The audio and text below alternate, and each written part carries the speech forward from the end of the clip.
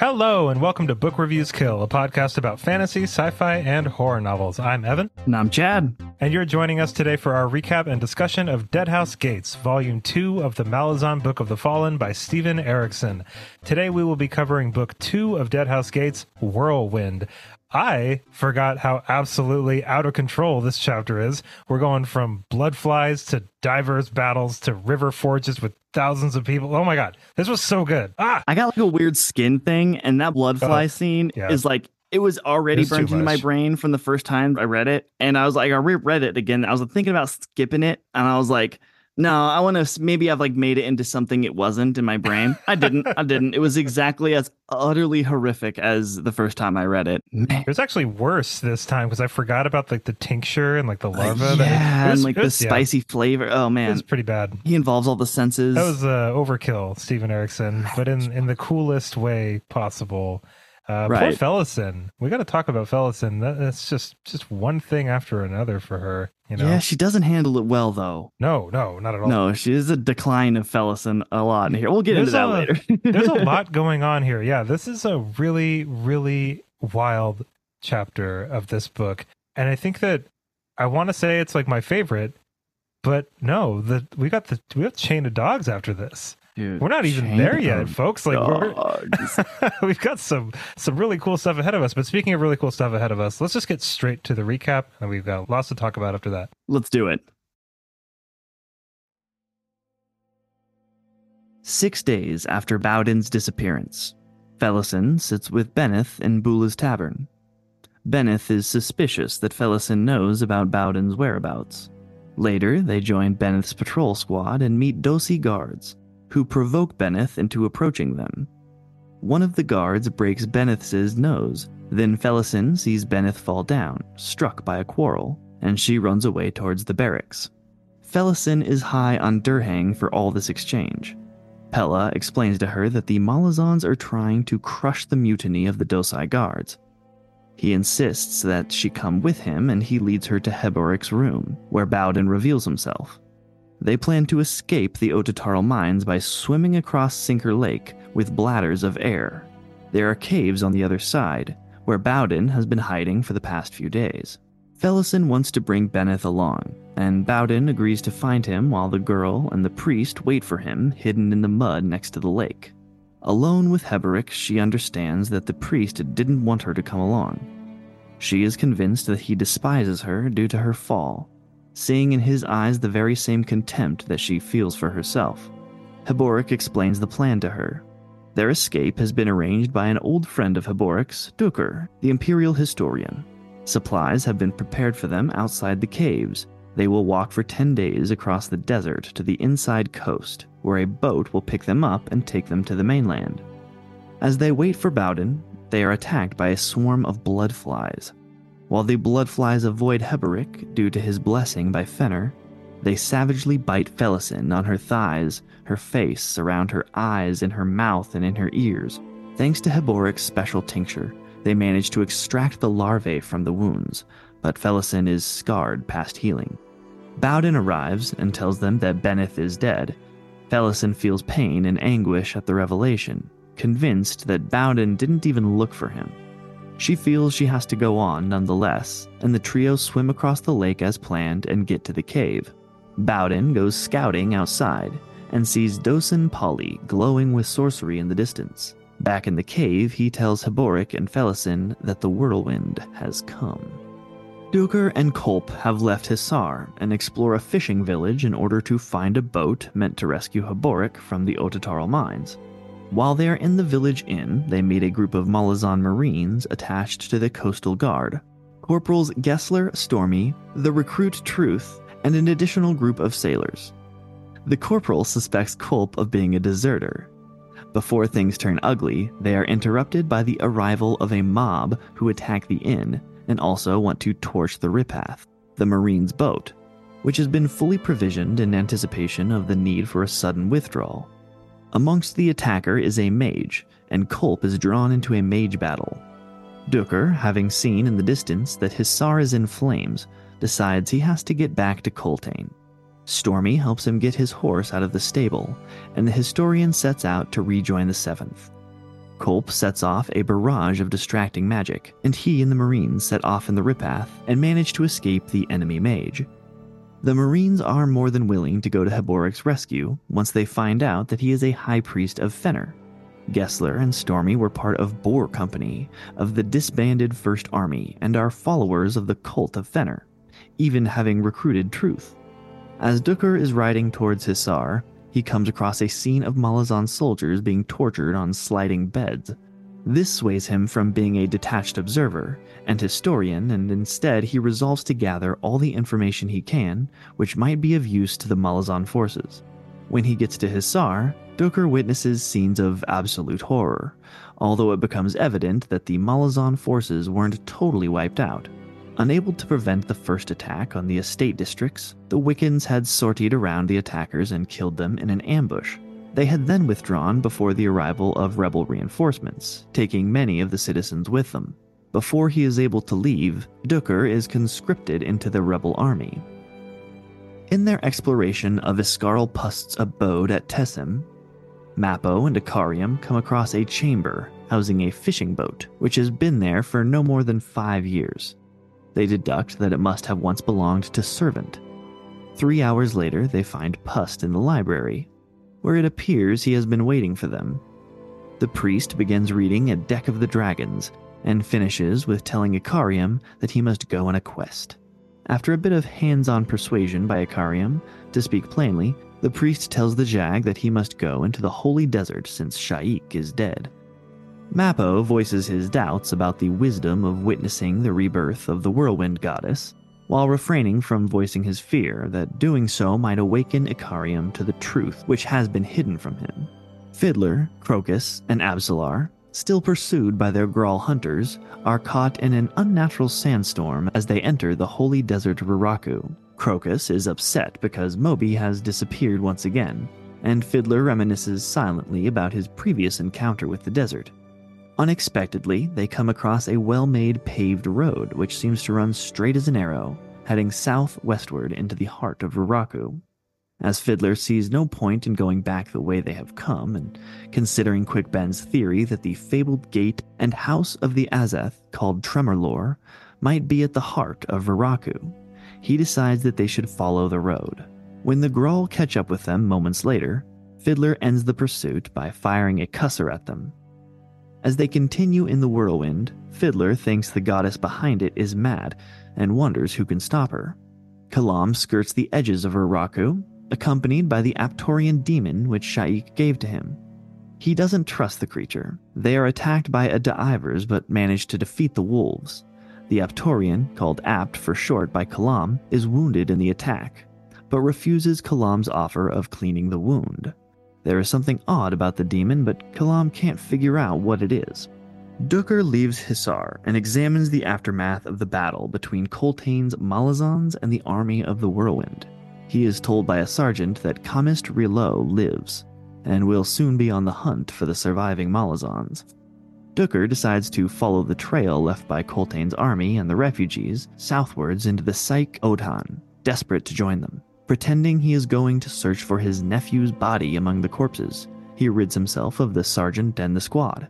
As he rides on, he thinks of Coltane's narrowed options, as well as his own small chances of surviving his attempt to catch up with and join Coltane.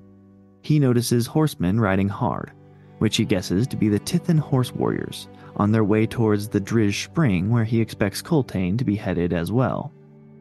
Felison, Bowden, and Heboric head west from Skullcup over large basins towards the coast. They travel at night and take rest and sleep in the day. Felison is still recovering from the bloodfly bites. Even though the swelling has decreased, the bites have left a sense of poison under her skin. Every night she now dreams of a river of blood. She begins to look forward to the promise of the dream. They come across a monolith, which Heboric claims to be the finger of a buried statue. He notices Ototaral dust in the air. This makes Heboric eager to seek the cover of their tents. As they continue their journey the following night, Felison notices that one of Heboric's stumps has become infected, where he touched the monolith, and that his tattoos have grown brutally dark. He admits to the pain it brings him, wondering how the statue's magic survives in Oltutarl's sand, or if the Oltutarl gave birth to its magic. Felison wonders if he is going to live much longer. When Haboric falls behind, Bowden goes looking for him, and Felison, suspicious he is hoarding water due to his seemingly impossible fitness and inexhaustible supply of energy, takes the opportunity to rifle through Bowden's pack, where she finds many curious items, including assassin's tools and a talon. Bowden returns with Haboric and gives him water, despite Felison's objections. She holds her sacrifice over his head, but Bowden shrugs it off, claiming most of their favors came from the work he did for the guards in the mining prison, not her sacrifices, and that Benneth used to laugh at her noble cause, quote-unquote. Felison perceives this as him attempting to poison her thoughts of Benneth, as well as escape his own guilt over what she did to keep them safe. She declares her prophecy that she will be the only one to live through the journey. The next night, they come across a spring, only to find out that it is fouled by Cape moth larvae. Haboric is unconscious and appears near death. Bowden, using Haboric's tattoos, successfully attempts to open the Warren of Fenner. The air screams, Haboric's tattoos blossom out onto the stone, an immense hoof hits the ground, before rising up again, as Fenner is called down. Afterwards, Haboric seems rejuvenated and claims that Fenner is now back in the mortal world, but that the god is afraid. They continue their journey, Haboric claiming he smells water. He tells Felison that when they are at the coast, she will find that nothing has changed. Bowden shouts in surprise. Mappo thinks back to his tribe days, specifically 200 years ago when he was already several centuries old, to when he returned to his hometown and found it destroyed a month past, its 15,000 inhabitants slain. He had returned after the diviners in his adopted clan had seen the destruction that had been predicted by the Nameless Ones months earlier. The Nameless Ones told them to forsake vengeance and choose one to take on the task of ensuring such a disaster would never happen again. One day he, Icarium, shall return to his home. Until that time you must attend, the Nameless One said. Mappo is plucked out of his memory by Icarium, mentioning how strange a land untraveled can look so familiar. He then mentions how he is fascinated by Mappo's memories, as Icarium has none, though Mappo rarely shares them. The two watch the sandstorm and note it has grown and draws closer. They wonder if Shaik has ascended. Mappo once again bridles at the prospect of being manipulated by Pust, and Icarium says he has grown accustomed to it. When Mappo asks who is manipulating him, Icarium shrugs and says he stopped asking that a long time ago. As Icarium turns his back to prepare food, Mappo goes back to thinking about sweet vengeance. Icarium confesses his curiosity over Mappo's memories. They discuss Shaik's death and the prophecies. Fiddler, Crocus, and Absalar continue down the ancient road on their ever-tiring horses. Hidden in the sandstorm, the party overhear the sounds of a vicious battle, the likes of which are not human but bestial and demonic. They are forced to stop because Crocus's horse gives up. They brace themselves for battle, realizing the fight they hear is between Deivers and Soul-Taken. Fiddler sees 3 Grawl hunters charging towards them. One is attacked by a Soul-Taken in the form of a bear, and the rest, including a 4th Grawl hunter previously unseen, are defeated by Absalar in quick succession. Fiddler is severely injured during the attack by a creature who is in turn attacked by Fiddler's gelding. In the chaos, thousands of Deivers rats appear, and Fiddler tells Absalar to get the last cusser for suicide. Before she can, Icarium calls out the name of the Deivers, Grillin, Tide of Madness, flushed out of Egoton in the fire, and tells it to leave. Fiddler is shocked by the fact that Grillin actually hesitates. Mappo steps out next to Icarium, and Fiddler feels he should be able to recognize these two characters, but the pain is muddying his thinking. Icarium tells Grillin the trio is under his protection, and Grillin retreats. Fiddler blacks out thereafter. Dooker hears from fleeing Tithonsi tribesmen that Coltane sprang an ambush for them with his Wiccan horse warriors at the Driz Spring, resulting in a slaughter of the Tithonsi, despite the fact that they outnumbered the Wiccans 7-fold. This has resulted in exaggerated rumors, such as demons or a Malazan ascendant aiding the Wiccans. rumors that may prove advantageous against the enemy. He continues towards the oasis, contemplating the strong threat posed to Rillo's army by Coltane. Dooker finds that the oasis surrounding the Driz Spring has been pillaged. The Seventh and the refugees have already left without taking proper rest, moving into the steppes, a move Dooker is unable to fathom. He decides to take a break from his tiring journey at the spring. At dusk, he continues on the trail and wonders how long Coltane will be able to hold off what he believes is the inevitable. Felison, Heboric, and Bowden reach the coast and wait for Dooker to rescue them on a boat. Heboric is now entirely black and is in a surprisingly good mood. Felison seduces Bowden when Heboric goes to bed in order to create an opportunity to kill him as they sleep together. Bowden, however, foils the attack effortlessly and makes it clear that he was well aware of her intentions. She accuses him of leaving Benneth to die. He tells her he killed Benneth himself before leaving. He says he only laid with her to see if she was still the monster she became in Skullcup. Felison believes he already knew she was, but that he wanted to show it to her. As the trio continue waiting, they see a wave of sorcery racing towards them, which is nullified by the Otatarl on the island.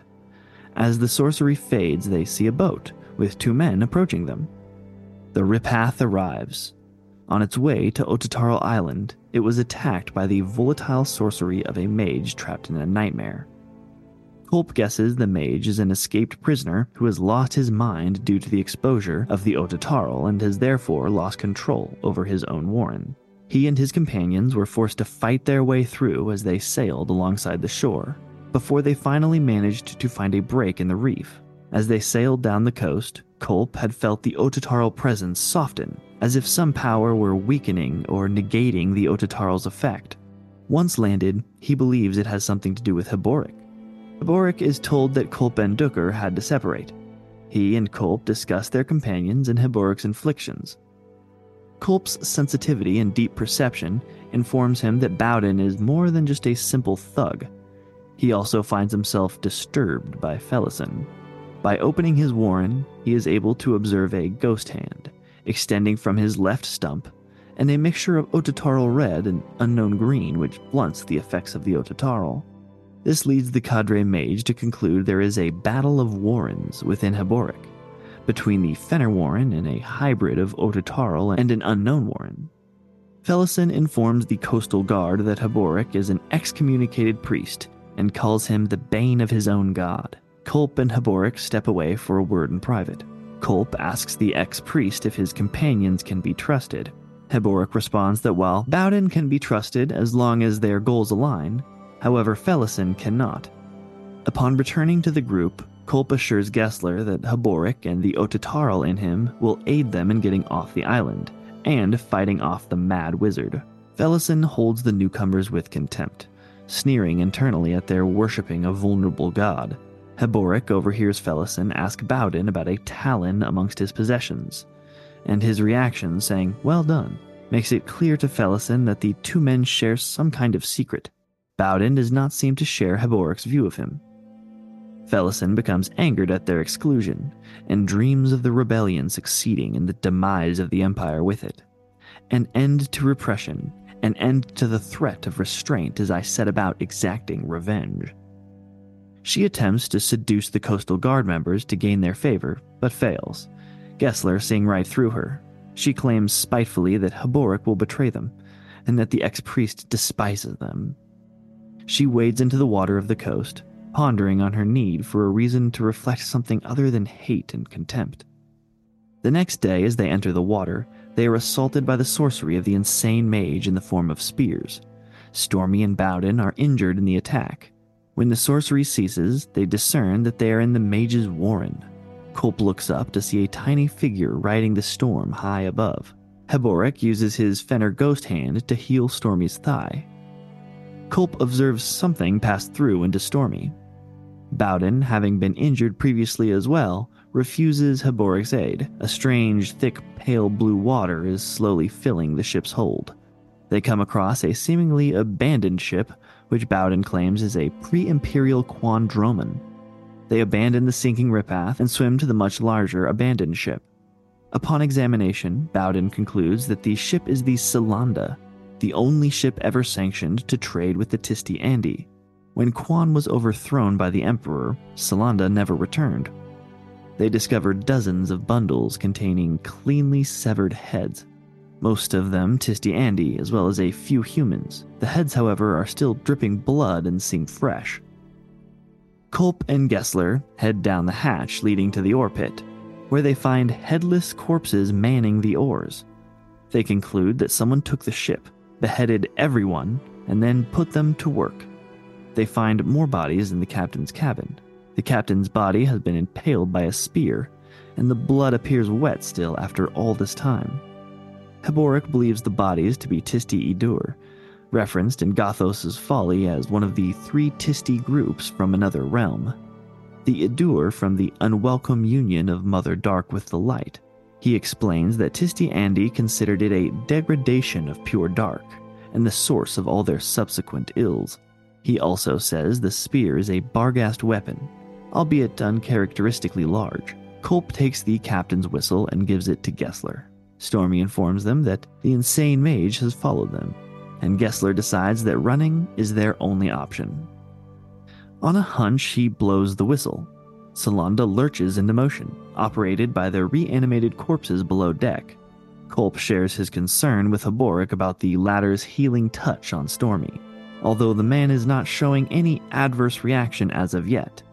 As the insane mage's storm slowly catches up to them, Felicin contemplates all the magic she has experienced.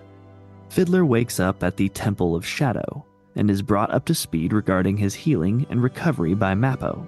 After revealing he is aware of Fiddler's goal of reaching Tremorlore, Pusk speaks in riddles, saying shadow-born prophecies, the gutter under the flood, raising ripples in the plunging surface, a river of blood, the flow of words from a hidden heart, all things sundered, spiders in every crook and corner. When Fiddler asks Mappo to confirm the questionable nature of Pusk's ramblings, Mappo contests that Fiddler ought to take heed of the priest's every word. Mappo admits that he accompanies Icarium to keep his search endless, and also informs Fiddler that the pair will be accompanying him, Crocus, and Absolar on their journey to Tremorlore. Fiddler also learns that Pust saved his life, and is unnerved at the implications. When Crocus expresses concern about Absolar, Pust reassures them that the Rope and Shadow Throne have no further interest in possessing Absolar, because of Rake's warning, among other things, and lets it slip that the residue of his skills that remain in her is cause for concern. Fiddler tells Crocus and Absolar that they are searching for Tremorlore, a house of the Azath like the one which grew in Darujistan. Quick Ben believes a connection between these two houses, and hopes to use Tremorlore to travel almost instantaneously to the Azath house in Mala's city, called Deadhouse, which is conveniently only a half-day's sail from Absolar's home. He explains that houses of Azath are rumored to be present on every continent, that they act as lodestones to power, and that Kalanved and Dancer once occupied the Deadhouse in Mala's city. Escarl Pust delivers a cryptic message before vanishing. A journey to fabled Tremorlore, where all truths shall converge with the clarity of unsheathed blades and unveiled fangs, where Icarium shall find his lost past. The once possessed fisher girl shall find what she does not yet know she seeks, where the lad shall find the price of becoming a man, or perhaps not, where the hapless trail shall do whatever he must, and where a weary sapper shall at last receive his emperor's blessing. Oh, yes. He then vanishes in a swath of shadows. Fiddler asks if there is magic in words, and Icarium says, Magic powerful enough to drive a god to its knees, soldier. Crocus mutters that they have to leave, and everyone agrees. 5 days after App's battle against the Da'ivers, she and Kalam stumble across the scenes of an ambush with a trail of Malazan refugees leading away into hostile territory. The demon has recovered from the fight and continues to follow Kalam, locating the survivors' trail. Kalam bluntly tells the demon the survivors aren't their problem. He encounters a camp of bandits falsely claiming to be combatants for the uprising. He hears of Coltane and his refugees. They tell him the rebellion holds all the cities except Aran, mentioning Aran has the Gestal within. The bandit leader threatens to take Kalam's horse, but plays it off as a jest when Kalam refuses to back down, matching the threat with his own. He reluctantly agrees to join the bandits for an attack on a vulnerable camp of Malazan refugees. As the bandits split and ride towards the Malazan camp, their leader, Bordu, suggests that Kalam and he attack from a different direction from the others. After they have broken away, Kalam slits Bordu's throat. He joins the Malazans, who have turned the camp into a trap for the bandits. The impromptu joint force kill the remaining raiders. The survivors are Captain Keneb, his wife Selv, their 2 children, and her sister Minala. They tell Kalam that they were part of an entire company that left Orbal, escorting refugees. They came across an army and are now the only survivors. Kalam introduces himself and is recognized by Keneb. The captain passes out from a head wound after Kalam gains his trust when he tells them he plans on traveling to Aran to rejoin the Malazan ranks. Kalam and Minala prepare to attack the remaining bandit, who is back at camp guarding food, water, and horses, all resources the group requires.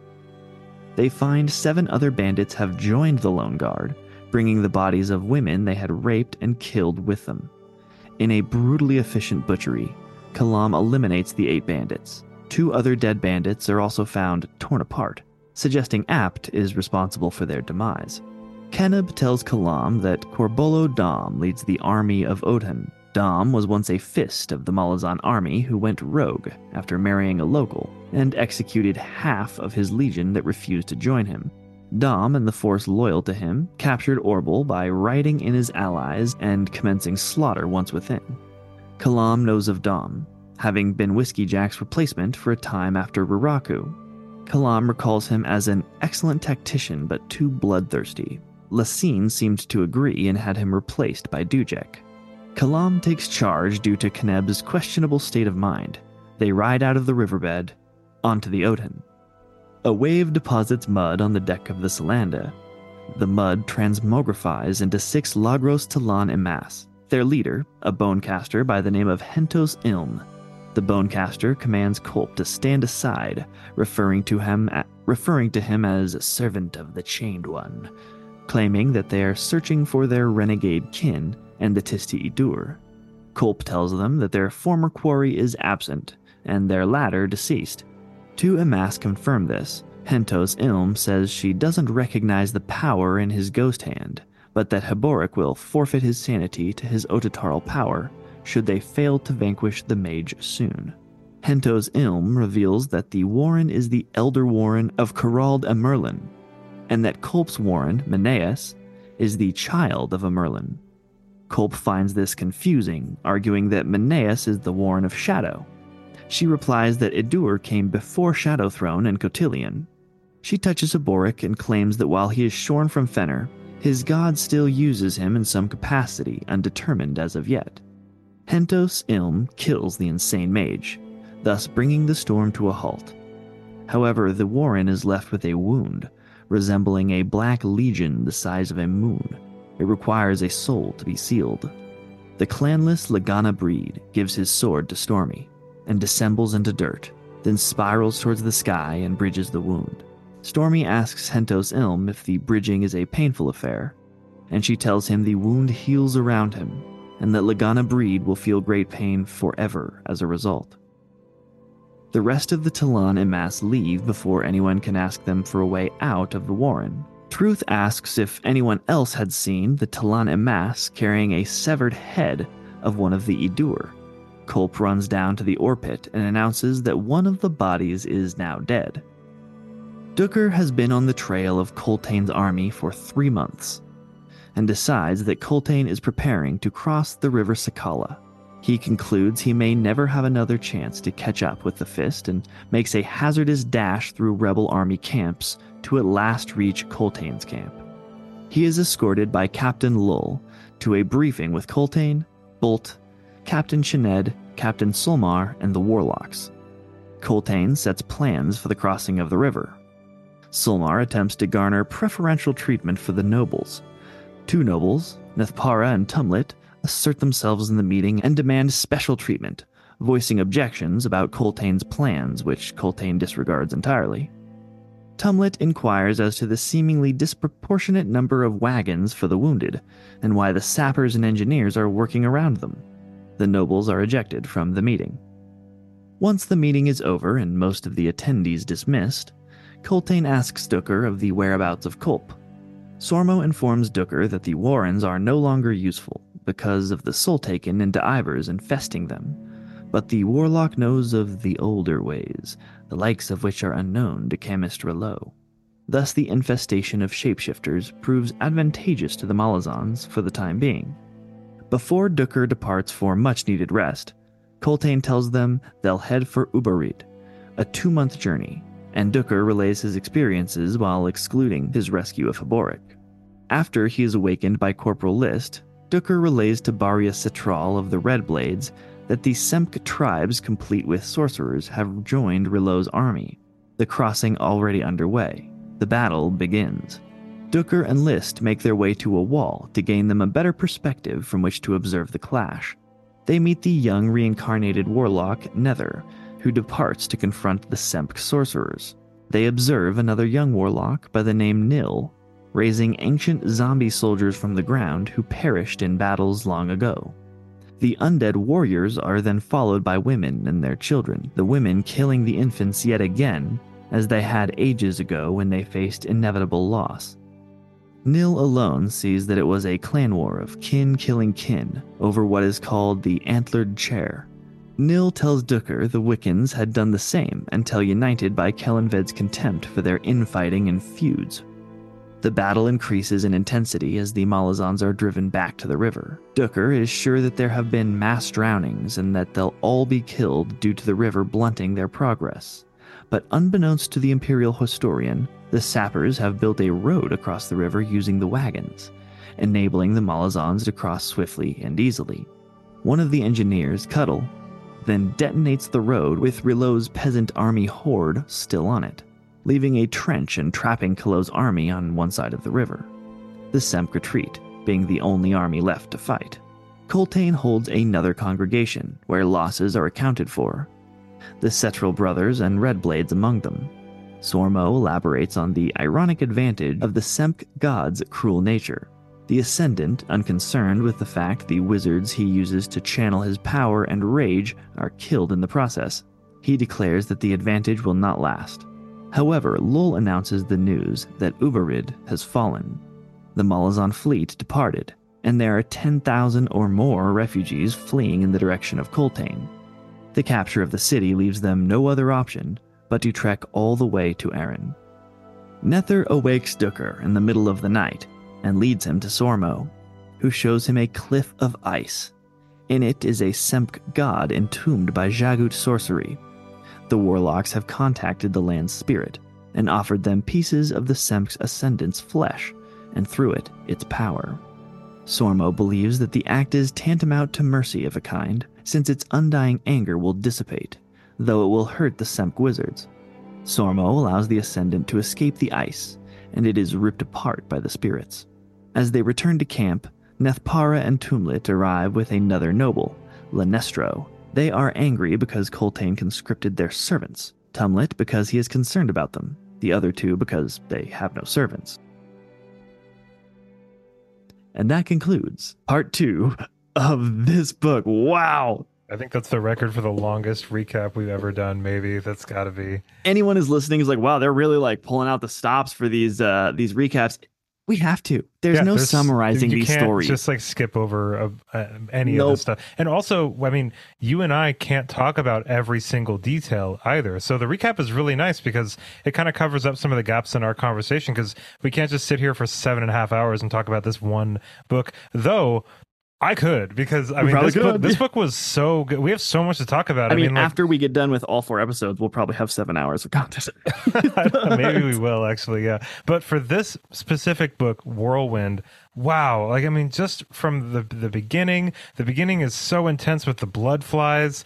And we talked about that a little bit in the intro, but Oh Dude, man, I was like itching while reading it. I'm like itching so bad. It's it's horrific. so much. All the stuff that was going on with Haboric and Fellison and Baden is like it's like enough for its own book. You know, like Oh just yeah. that by itself, just that one plot line could be a book that I would read. But no, we've got Duiker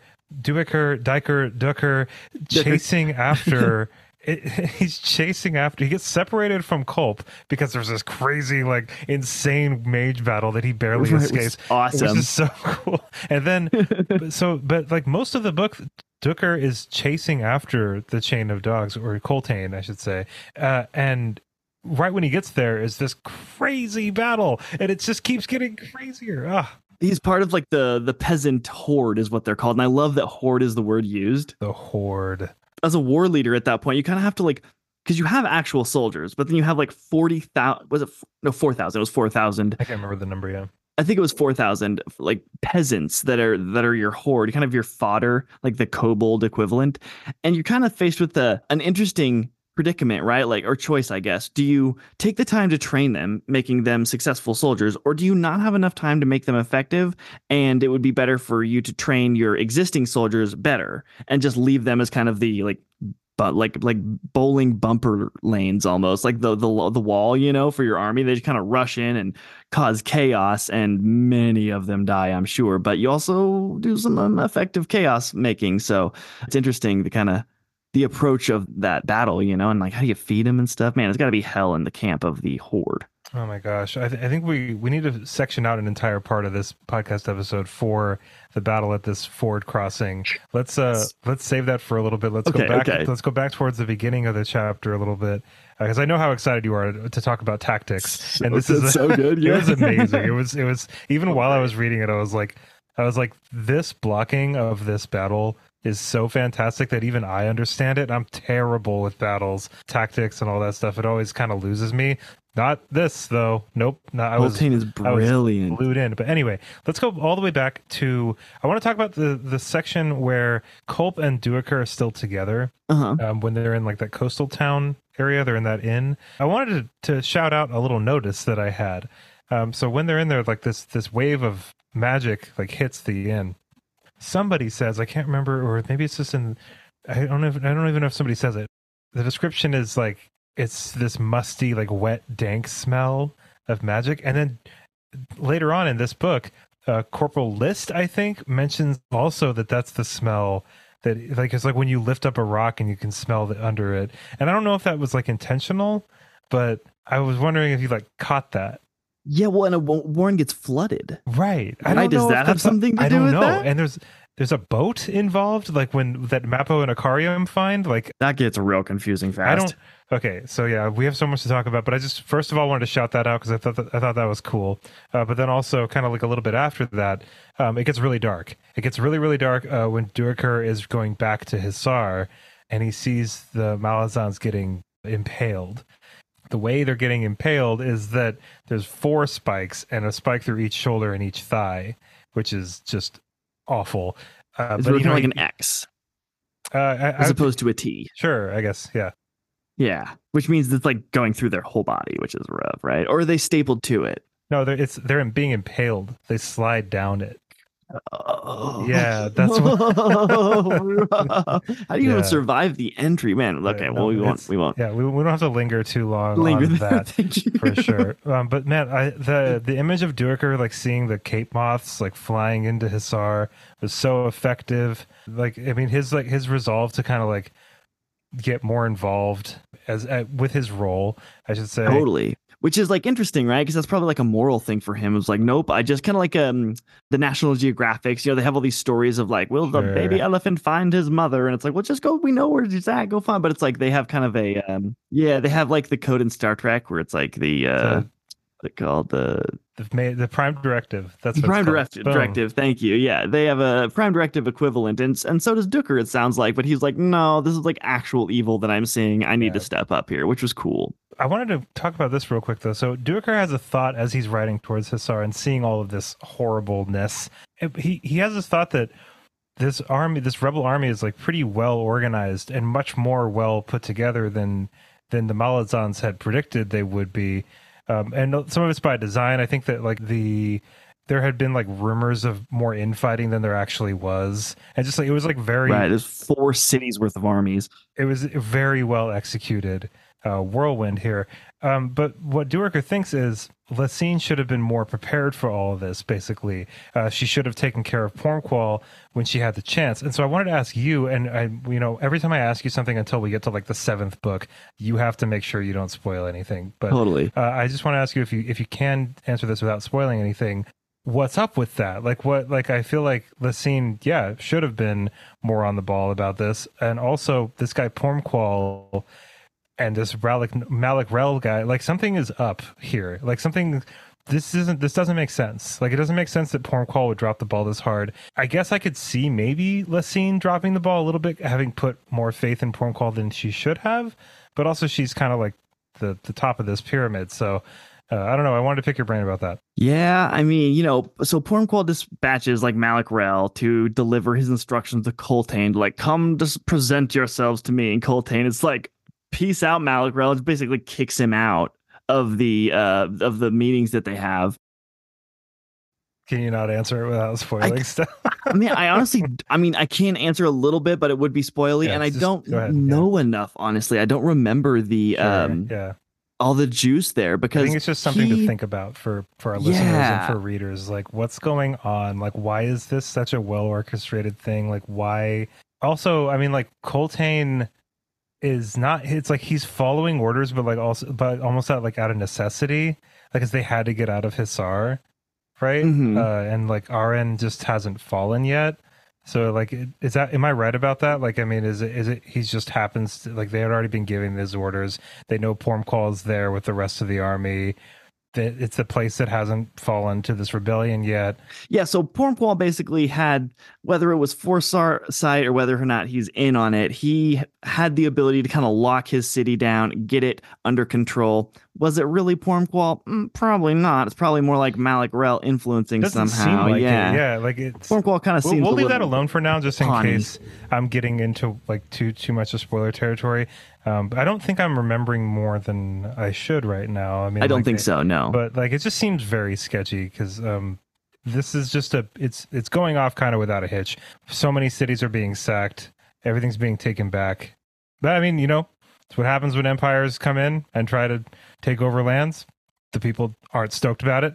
So, but it's interesting though also because there are a lot of like the Red Blades. Like there are a lot, and just in general, kind of like quite a few of like the common folk, I guess you could say, and other soldiers and stuff. Like there's still soldiers from Hisar and other places that are still loyal to the Malazans. They didn't have to be, and it's just it's a really cool way of like Erikson showing his audience and us as the readers that we're the ones that make the morality calls with this series. Like you are the one that has to draw your own lines with, and that's the whole point of these books. Not the whole point, but it's one of the main points of these books. Major theme. Yeah, there's no good or bad guys. Like every side is flawed. Like every faction has its own issues, and you as the reader observing this evolution of this empire and the effects that it's having have to draw the lines morally where you can, and it makes me feel so engaged with the text. Like I'm hanging on to everything because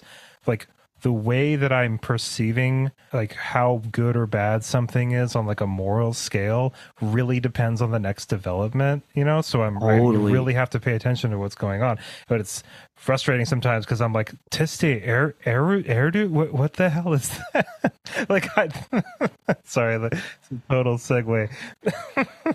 There's a really interesting kind of few sentences that Kalam says that I was like, oh man, I want to talk about this a little bit because it was a good reminder, and it was almost exactly what you said. Kalam is after he comes across the like small troop of bandits, and then he says, and he's talking to the captain of who's leading the like Malazan like family basically that he finds out there. And they're really just bandits using the flag of shape to like rape and pillage and generally be huge pieces of human waste. I love the name that he gives them. He calls them vultures of violence. Love that. And then he says, and he kind of says it like really casually, as if it's kind of just like well known. And I think it's like a widely held opinion of the Malazan people that the way Kalam says it is just like so passingly. And he says, he wasn't marching with Dujek. The Empire brought peace to the 7 cities. Shaik wants to return to the old ways, tyrants, border wars, and slaughter. And it was like, oh, right. Like they still believe in the Malazan Empire. Like they just don't like Lassine. Because I kind of thought that like the whole, I just had in my brain that like, it's hard to keep everybody's loyalties. I just thought they were like anti-Mullahs now, but they're not. They're just anti-Lassine, and they actually think that the Malazan Empire. And I wanted to ask you what you think is the right move here, because in order for them to get freedom in the 7 cities, a lot of people has to die. Now the question is not should Malaz's empire have like expanded in the first place and taken them over. That's already happened. The question is whether or not you think that the rebellion is worth it. I don't know. I mean, I don't know, man. I've never been colonized before. Like, I don't know. Like, it's, and also, like, I mean, that's just what I'll say right off the bat. I mean, and I also don't have enough. I haven't read this whole series. Like, I'm not seeing the whole landscape here. I mean, like, it seems like Kalam is saying that. You know what I mean? Like what you just that quote that you just said. That seems to be like his point of view, not necessarily from the 7 cities, though. Sure, yeah. And he's like, I don't know. I kind of lean towards like Malaz's empire is good for the 7 cities once they're there. Obviously, like I'm not pro colonization here. I'm just saying like once they're already there, it's better just keep them, maybe. Well, what a thing for a colonizing force to say, though. Like, oh, the rabble that was here before, there was so much infighting before we came and started murdering everybody. Right. Like what an amazing. No one left to murder each other. Yeah, no, like that's but like weak. It's weak is sauce. The uprising being led by leaders who truly have the like the best in mind for the people there, or is it just like individuals who see an opportunity to seize power and decide to stir the pot and rally the troops to fight the oppressing force of the Malazan and just take more power for themselves? Like, are they just going to be replaced with another tyrant? I don't know.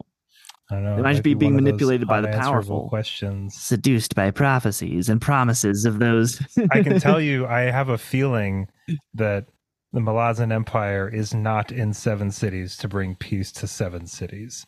That is not their MO. They're an empire. They're in the business of expansion. They're in the business. Yeah, that's their propaganda. Yeah, I mean, like they weren't like, oh, time for a little peaceful regime change over here. No, totally. Man, they're really fighting each other a lot. Wow, it's like we better put a stop to this. They were just fighting each other so much. We decided to bring peace to the land.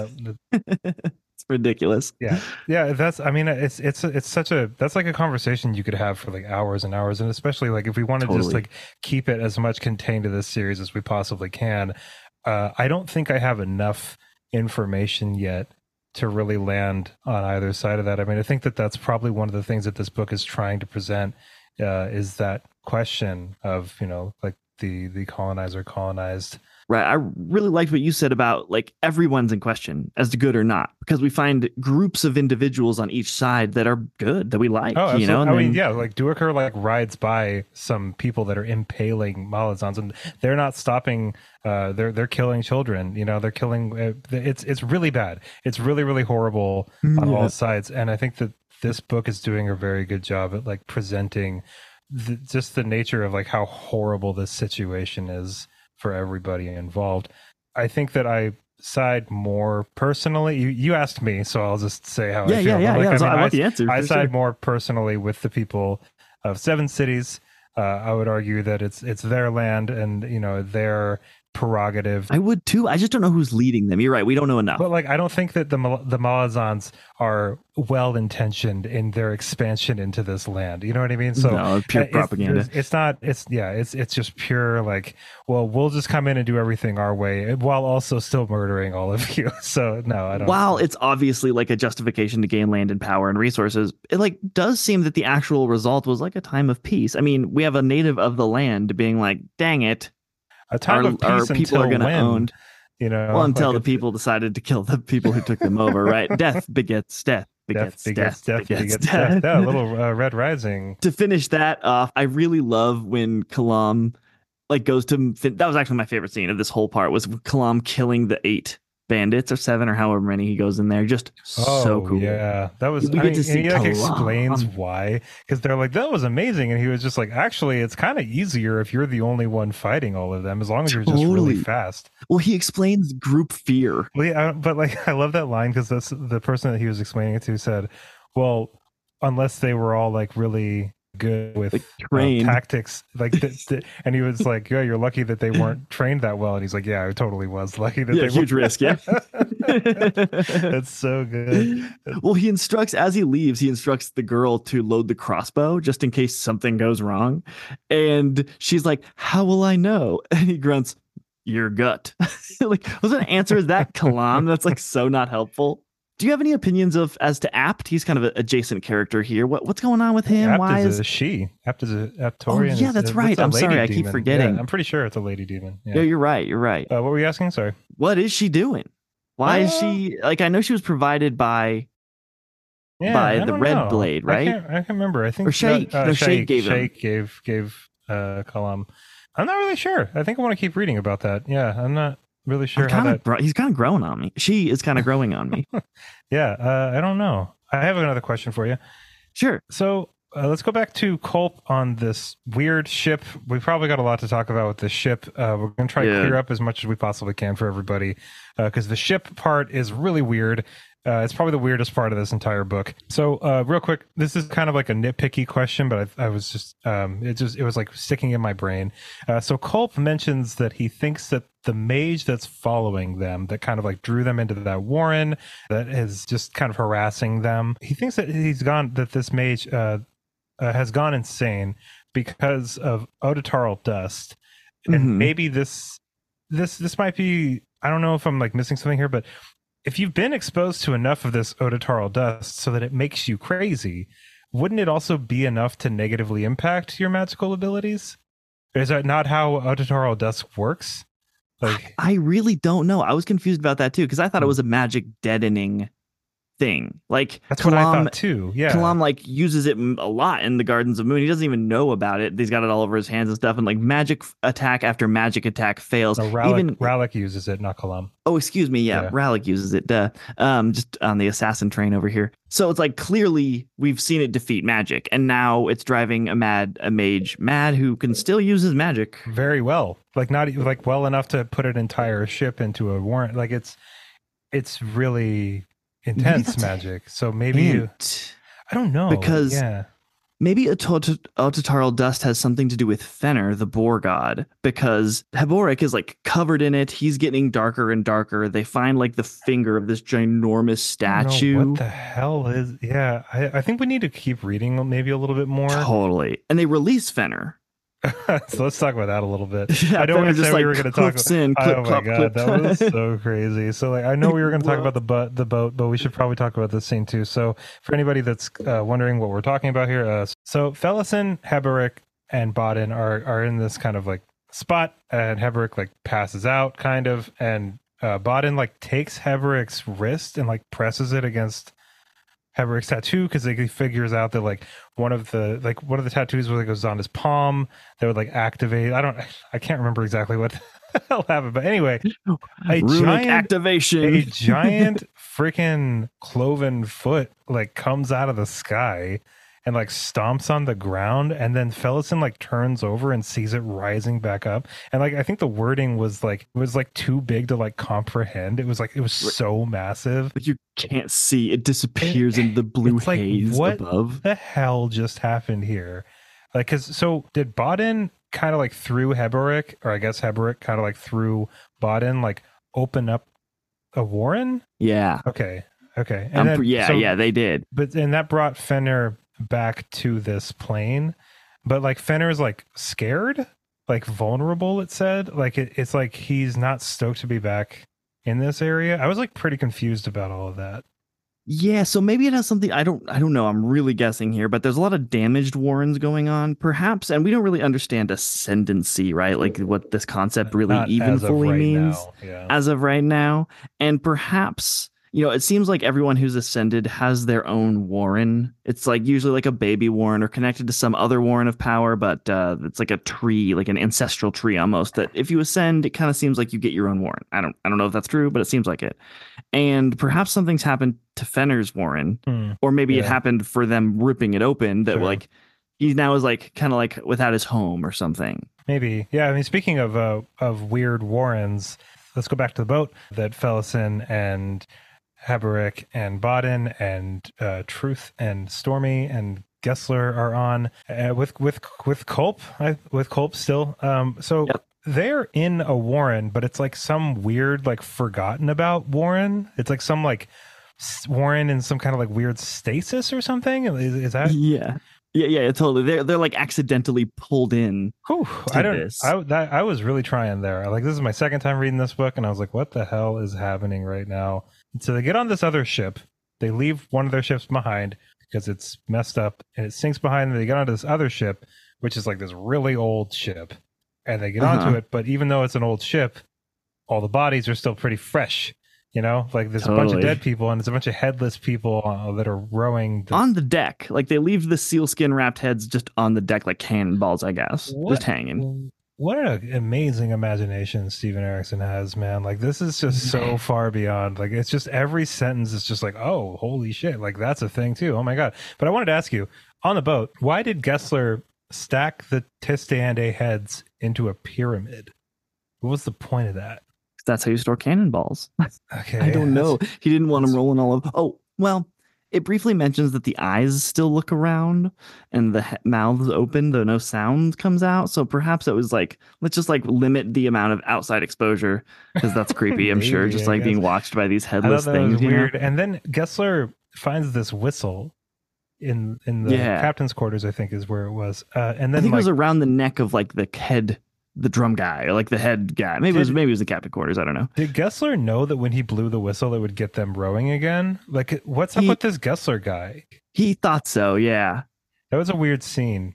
Like, it was like a lot of things happened all at once. And I was like, why is he like, if I found a whistle on this boat, I would not blow it. Like that. I would not do that. Especially like, this is just like some dude. He's not like a mage, or he doesn't, I don't know. Yeah. But they do that because they're still fighting. They're trying to get away from this mad mage, right? Because the mad Culp opens his warren Mineas, and they get like, because he's got it opened and it's adjacent. How do you say it? Mianus? Not Mianus. Okay. He opens Mianus because the other guy is around there. There's like some rent, and he gets pulled into like a shadow warren that's like barely just got saved from flooding, or maybe it did get flooded. I'm not really sure. And that's where they find the Solanda, the boat, and the new boat. It was drawn into the strange flooded warren. Yeah, the Solanda. Yeah.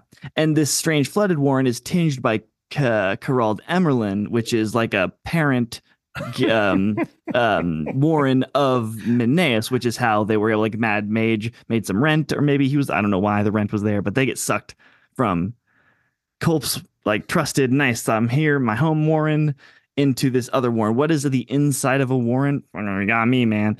And like, how does it change? I don't know. And somehow they end up in Ruraku Desert too, because they like jump out of a warren and they're like back in the desert.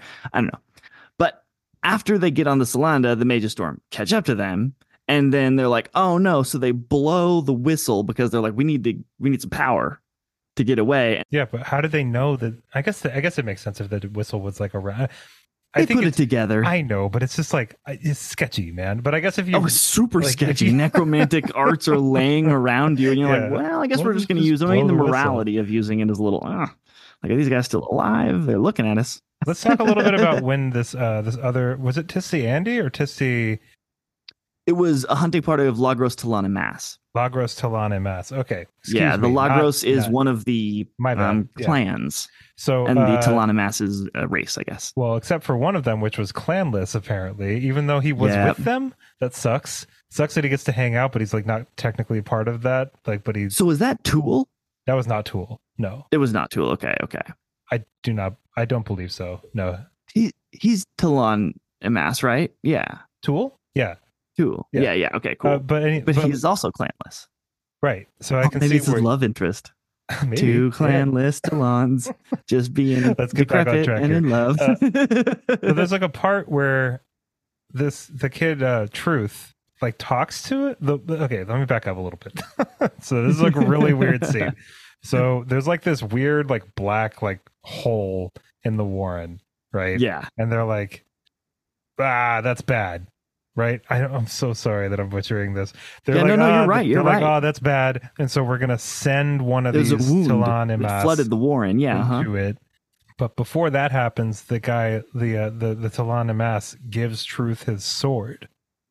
Totally. And what was that all about? So Truth is I think it was Stormy. Isn't it Stormy? He gives the Does sword. He give it to Stormy? I'm pretty sure he I gives think it to so. Truth. I could be wrong. I could be wrong. I know it's Stormy that asks him about the pain. Sure. Because one of them pulls him aside. Someone does get the sword. I mean, you might be right, the flint sword. But someone asks him about the pain, and that's what we learn kind of. Let me read this. Okay. It's just so funny.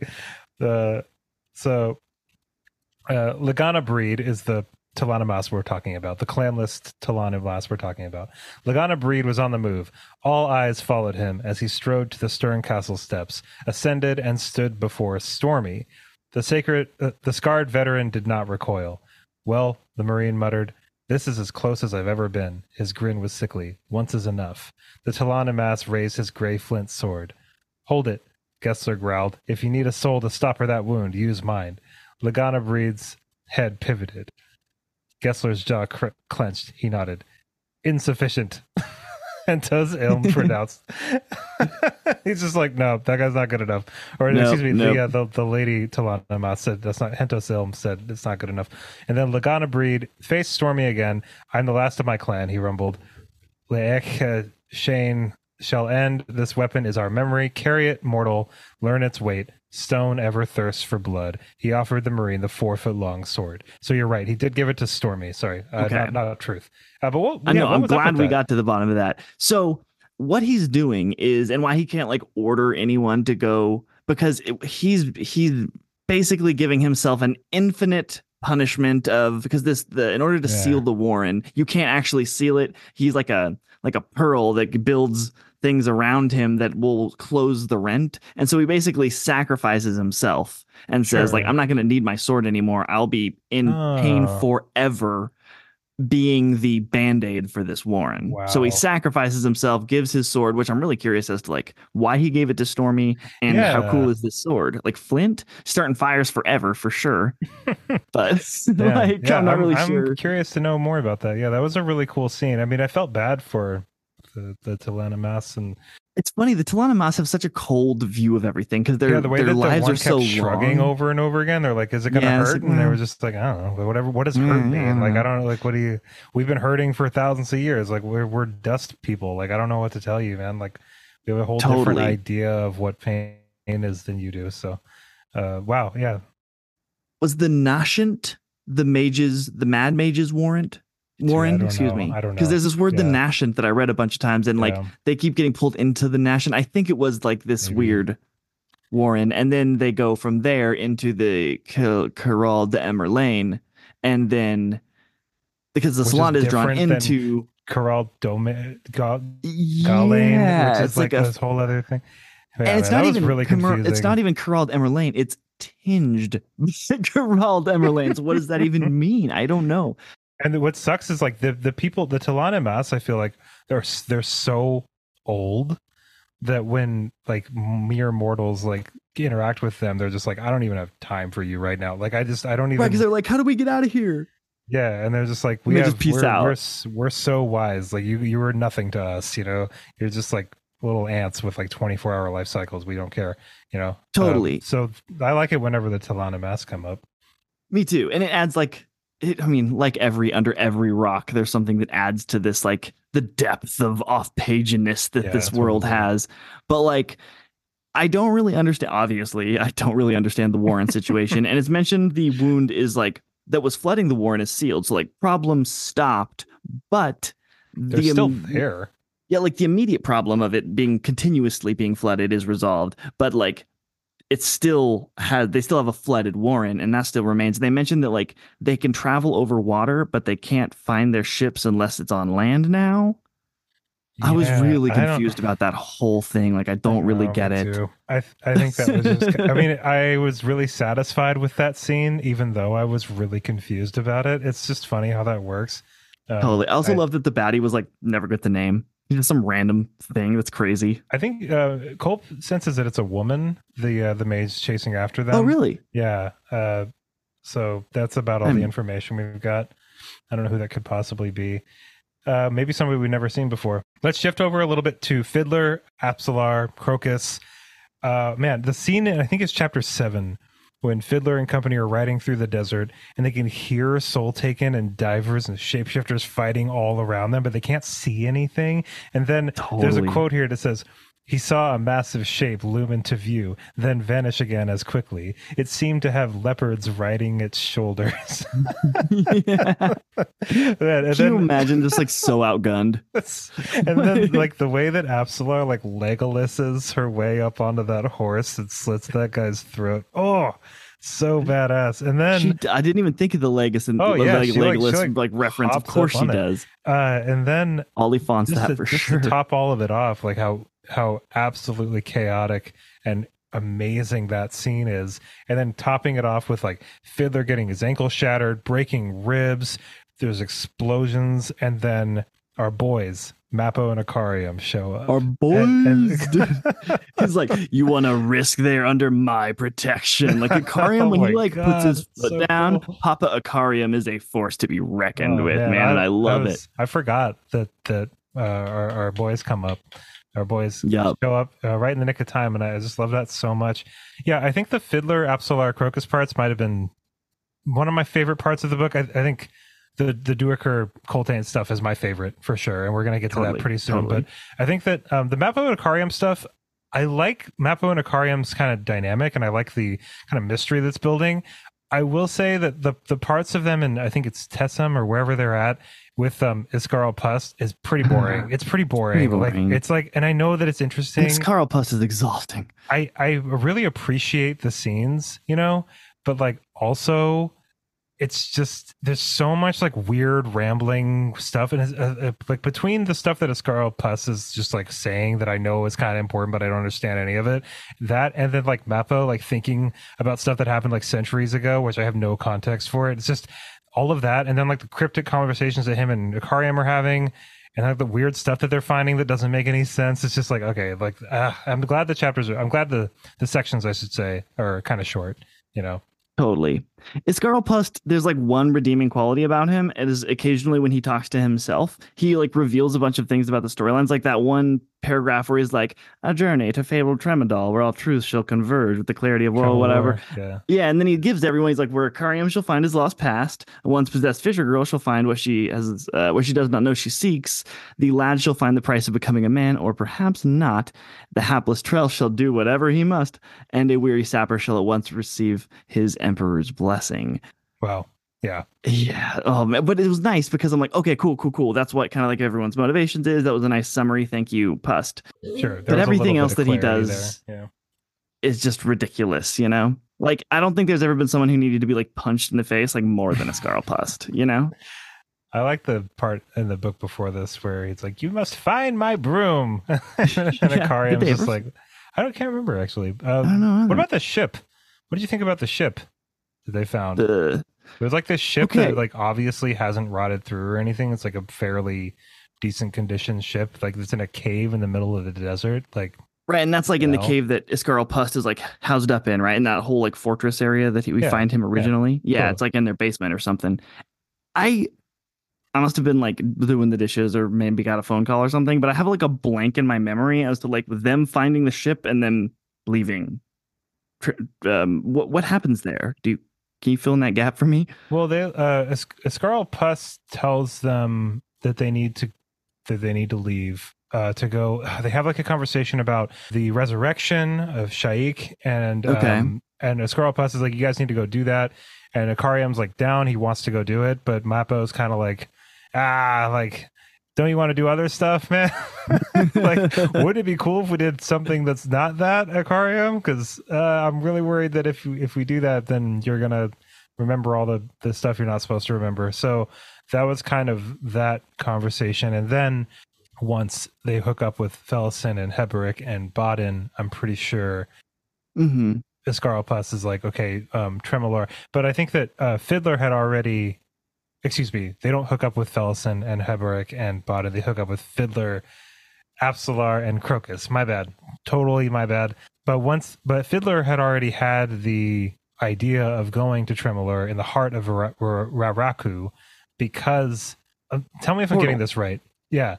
He wants to find an Azeth house so that they can portal to Malaz City. That's basically why. Totally. Okay, yeah. cool. Okay. It seems like quite the leap, though. I think it's his only option. There's like I went back and read it because like there's a part where they're like I really like Fiddler a lot. Fiddler's becoming one of my favorite characters because he's so honest with his feelings about everything. I really enjoy the way he thinks about things because they're kind of in the desert and Fiddler's just like, okay, so we could go to the Penpats Odin, but that'd be kind of like right where we left off. It's kind of not a good spot to go. And then there's like these growl after us, so we can't go that way, obviously. So what if we just went into like the heart of Raraku, because that's where Tremolor is, and like Quickben said something about an Azeth house, and that's probably the only way we're going to get out of here. It does seem like a long shot, but it's also... It's like it might not even open to them, right?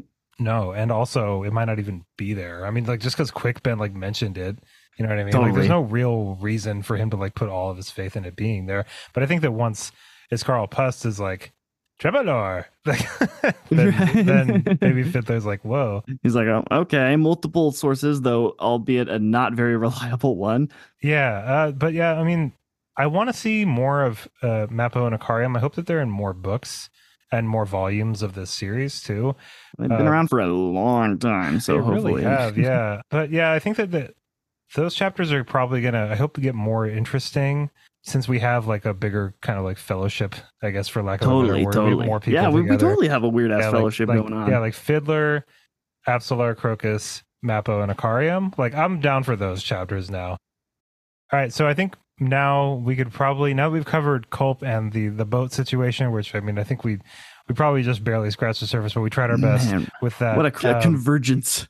Oh, I do want to shout out this other funny line. There's two lines that I really want to talk about real quick, and then we're going to move on to Duiker, if that's cool with you, because I think let's go Felison. I want to talk about Felison. We got to talk about Felison too. Okay, so totally. A couple lines here, then we'll go to Felison, and then we're going to talk about Duiker and Coltane and stuff. One of the lines I really liked when Crocus and Fiddler and Apsalar are in the middle of the desert, and they see like this giant friggin' sandstorm out there, and Crocus is like, "I thought the whirlwind was like more of a metaphorical thing." Me too, man. I'm kind of with you. Because Fiddler's just like, oh man, this fucking guy. He doesn't know anything. Okay, so that was really funny. And then also, this isn't really as funny, but I just really like this. It was actually very close to the scene that you were talking about with Kalam when he kind of hooks up with that like straggler family with like the one injured guy, and they're just kind of, they're not in great shape, and Kalam's with them now. The only survivors from their regiment. One of the kids says, the older boy, Kessin, spoke up. "Can you teach me how to fight like that, sir?" Kalam grunted. "I expect your father has a better life in mind for you, lad. Fighting is for people who fail at everything else." I really like that a lot. Coming from Kalam, too. I mean, like, and I feel like a lot of the bridge burners would probably share that sentiment. I feel like they kind of do look at themselves like a big pack of losers. You know what I mean? Like they really just, there's never any moments where they're like, yeah, we're the bridge burners, you know? It's like they really don't have that vibe at all. Like it's very much like this was the last place any of us wanted to be, but now we're here together. And like, yes, we have a certain kind of like camaraderie and there's a certain brotherhood here, but also like this is terrible. Lacine is our leader. We hated it before Lacine was the leader. Now we hate it even more. Like fighting is the absolute worst thing. And then, you know, like this other guy, Keneb, like chimes in and he's like, fighting isn't the same as soldiering. And I feel like Kalam is kind of like totally just to kind of like smooth the waters a little bit. Cause like, right. Cause the guy's like, well, you're hurting my honor. Yeah. I feel like, I mean, with soldiering comes fighting, you know? But then, I mean, it kind of raises the question. I think it's kind of raised in that somewhat through that conversation of just kind of like, well, are there like good reasons to fight? You know, you're like defending people. He mentions soldiering being all about defense, but like that seems like half of it to me. Depending on what side you're on. Yeah, totally. Yeah.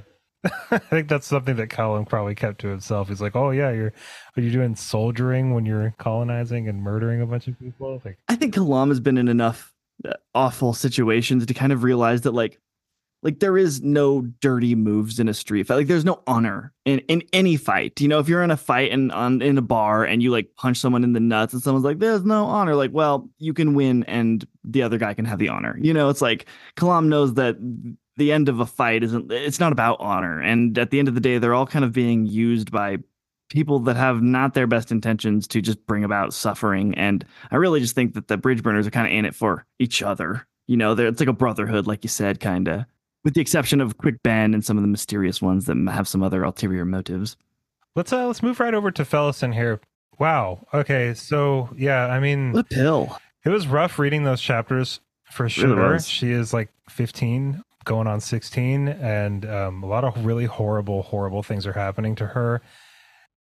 Part of it's really compelling because I love a good revenge story, you know, and like from a narrative point of view, like piling on reasons for revenge is a-okay with me, but also the reasons for the revenge are really difficult to read and really, I mean, it's just rough. I mean, because she thinks horrible things about herself.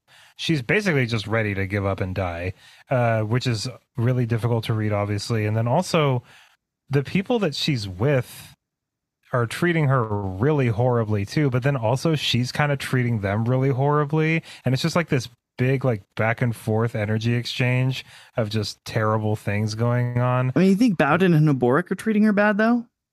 I think they're reacting to her terribleness. I don't know. I mean, like they definitely said some things that like are like Bowden only sleeps with her just to like prove that she's a whore. You know what I mean? Totally. Okay, Bowden maybe doesn't have the best intentions.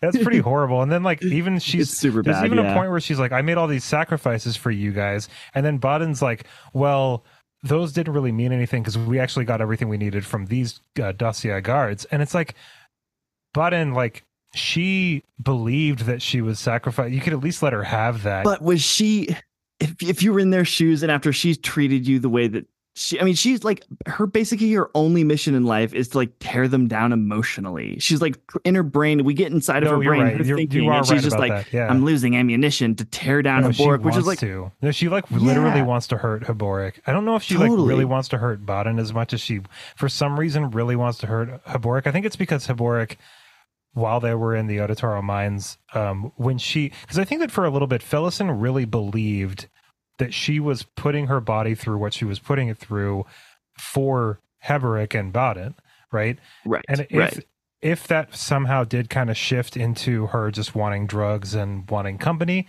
that's another thing too. But like, I think that there was a little bit of overlap there where she really believed that she was helping and Haborik was like, you're a drunk whore. You know what I mean? So I think that was kind of the instigator to where she was like, okay, well, I just want to tear this guy down now. You know, because like Haborik, say what you want about Fellison, but Haborik did not need to talk to her like that when they were in the situation that they like. What else was she supposed to do? They both fall asleep, like hating her sister for turning her into a drug addicted whore. That's a good point too. Yeah, I like mean, this is ultimately all Tavor's fault, but totally. I think you nailed it. You were kind of like circling this, and I think you just nailed it, which is, they're the only ones in her life now that knew her before, that knows of the downfall, right? The other people just know her as what she is now. So they see what she could have been and she knows what she could have been. And she's kind of like, she wants to eliminate and cut out all of that. Yeah, I didn't think about it like painful. that. It's like a self-preservation instinct almost, you know, like. And she's a teenager. She's a traumatized teenager. I mean, like, I think she was a noble, rich girl. Yeah, like I saw a couple takes online that were like, I hate Fellison. She's such a bitch. And it's like, whoa, she is a bitch. Huh? Well, yeah, but like, I mean, like, think about the circumstances. I mean, like, anybody would be horrible in these circumstances. I mean, but Bowden's like, we're all in this together. Like it or you can leave us when we want. But in the desert, and she's like, don't give Haborik the water. Like, she is awful. Yeah, no, believe me, I'm not contesting that she's being terrible. She is. But like, Also, she's 15, super traumatized. Like I'm willing to give Felicin a lot of credit Rope here, yeah, for, you know what I totally, mean? totally. Like Me too. personally. Me too. But yeah, I mean, She does try to kill Bowden at one point. Yeah, she tries to kill Bowden, really messed up. Tries to just completely dismantle Heberick. And there's even a part where I can't remember the exact wording of it, but they're on the boat and the Talana Mass show up, and no, there's a part where Heberick mentions something about Fener, the boar god, and then the Talana Mass is like, oh yeah, like you were one of his, but he doesn't really care about you anymore. You're like not really useful. And Heborick is just like, shit. that was like my thing. Yeah, like that was like my whole thing. But go on. And she like laughs. So there's a really interesting thing that because Felicin is just she goes over to Bowden, who's like not really caring about Talana Mass, and she goes over to try to like poke him and like make fun of him or something. And oh, I know what you're talking about. In my notes, I say at the height of her being a pill phase on the Warren ship, he says, "You set every notion in stone, lass. No wonder people always surprise you," which I thought was just a great line. And then he says, I think I know exactly what line you're gonna do because I think great. He says, okay, where is it? I got it. You ever think that maybe what you are is what's trapping you inside, whatever it is you're trapped inside? And she says, I'm not following you. And he responds, oh, yes, you are, lass. So what do you think that means? Man, I have my paragraph literally ends with, Evan, what do you think Bowden meant when he said this? I mean, okay, so I think he means that you're following in my footsteps. I have sold my soul to the devil, and I know what this process looks like, and I know what it feels like. And you're following right behind, and let me tell you, there's certain doors that can't be closed. There's certain lines that you cross that you can't uncross. Bowden clearly has a troubled and sordid past, and is more, again, a very recurring theme, more than he appears to be. I dig that. I mean, I think my interpretation of it is like pretty in line with yours. I mean, I think maybe he's saying maybe what you are. Those are pretty key words, and I think maybe what he's trying to say is like, have you ever thought that maybe you're like this and you're never going to change? You know what I mean? Like, have you ever thought that maybe like whatever journey you think you're on is not the one that you're actually on? You know what I mean? Oh, like you're just horrible. Like you're rough, like, dude, rough. Like you're whatever, because it's like whatever you are, or maybe what you are is what's trapping you inside whatever you're trapped inside. So like whatever it is you're trapped inside. It could also mean like she's trapped inside hell. Or it could mean that like she's the one getting in front of her own progression. You know, like you're trapping yourself by your own nature from getting outside of yourself. Yeah, that's a good commentary. I like that. Yeah, because I think you might be, sorry, not to interrupt you, but I think that you might be a little bit more right about that, because she says, I'm not following you, and then he kind of turns that language around and says, yes, you are following me. So totally. I think it lines up with what you were saying. But yeah, I mean, I read that and I really, really like that quote a lot. But it might be hope, though. Like you are following, but like if you can just realize that like what you're doing right now is a defense mechanism trying to just make the whole world your enemy because it has treated you that way, and like it's kind of protecting her. So it's like that's the thing that's inside, and then she's trapped inside this situation of just awfulness, you know. And so it's like maybe the trap is like a defensive wall. And also, Bowden and Heberick are obviously up to something with regard to Felicin. Right, like there's like a reason why they're like keeping her. I mean, that's how I look at it. I mean, like they keep having like these like weird conversations just to themselves. Like, why wouldn't they just they don't trust her? They don't want her in on the group because she's gonna spill everything to Bethel or whatever. But like, why would they even bring her with them? Because she's been with them from the beginning, and they know that she at least tried. Okay, you know, whether or not it was her. I think they feel some sort of like kinship. I think she finds a talon in Bowden's bag. Maybe. Is Bowden a claw? Maybe. Because wasn't that what the claw was called before Lacine? They were called the talon? Yeah, I think so. Maybe. I can't speak here. Okay. Yes, I think maybe, we'll see what's going on with Felicin and all of them. But yeah, I wholeheartedly really disagree with this notion that like Felicin is just kind of like this horrible, like irredeemable person. Like, I mean, I just think... No, I just want to set it straight. Like she's a traumatized teenager, and she has some really dark thoughts. And I think she's like easily one of the most compelling characters in this book. Like look how awful Justin Bieber was, and he was like literally given everything. It's like she had Turned everything out pretty taken cool. from her. I know. I've heard he's So pretty cool now. Like, dude, yeah. I've seen some Yeah. documentaries, and like, Hey, he seems like a he seems pretty cool pretty guy. legit guy. I would hang out with Justin him. Bieber. Hey, Well.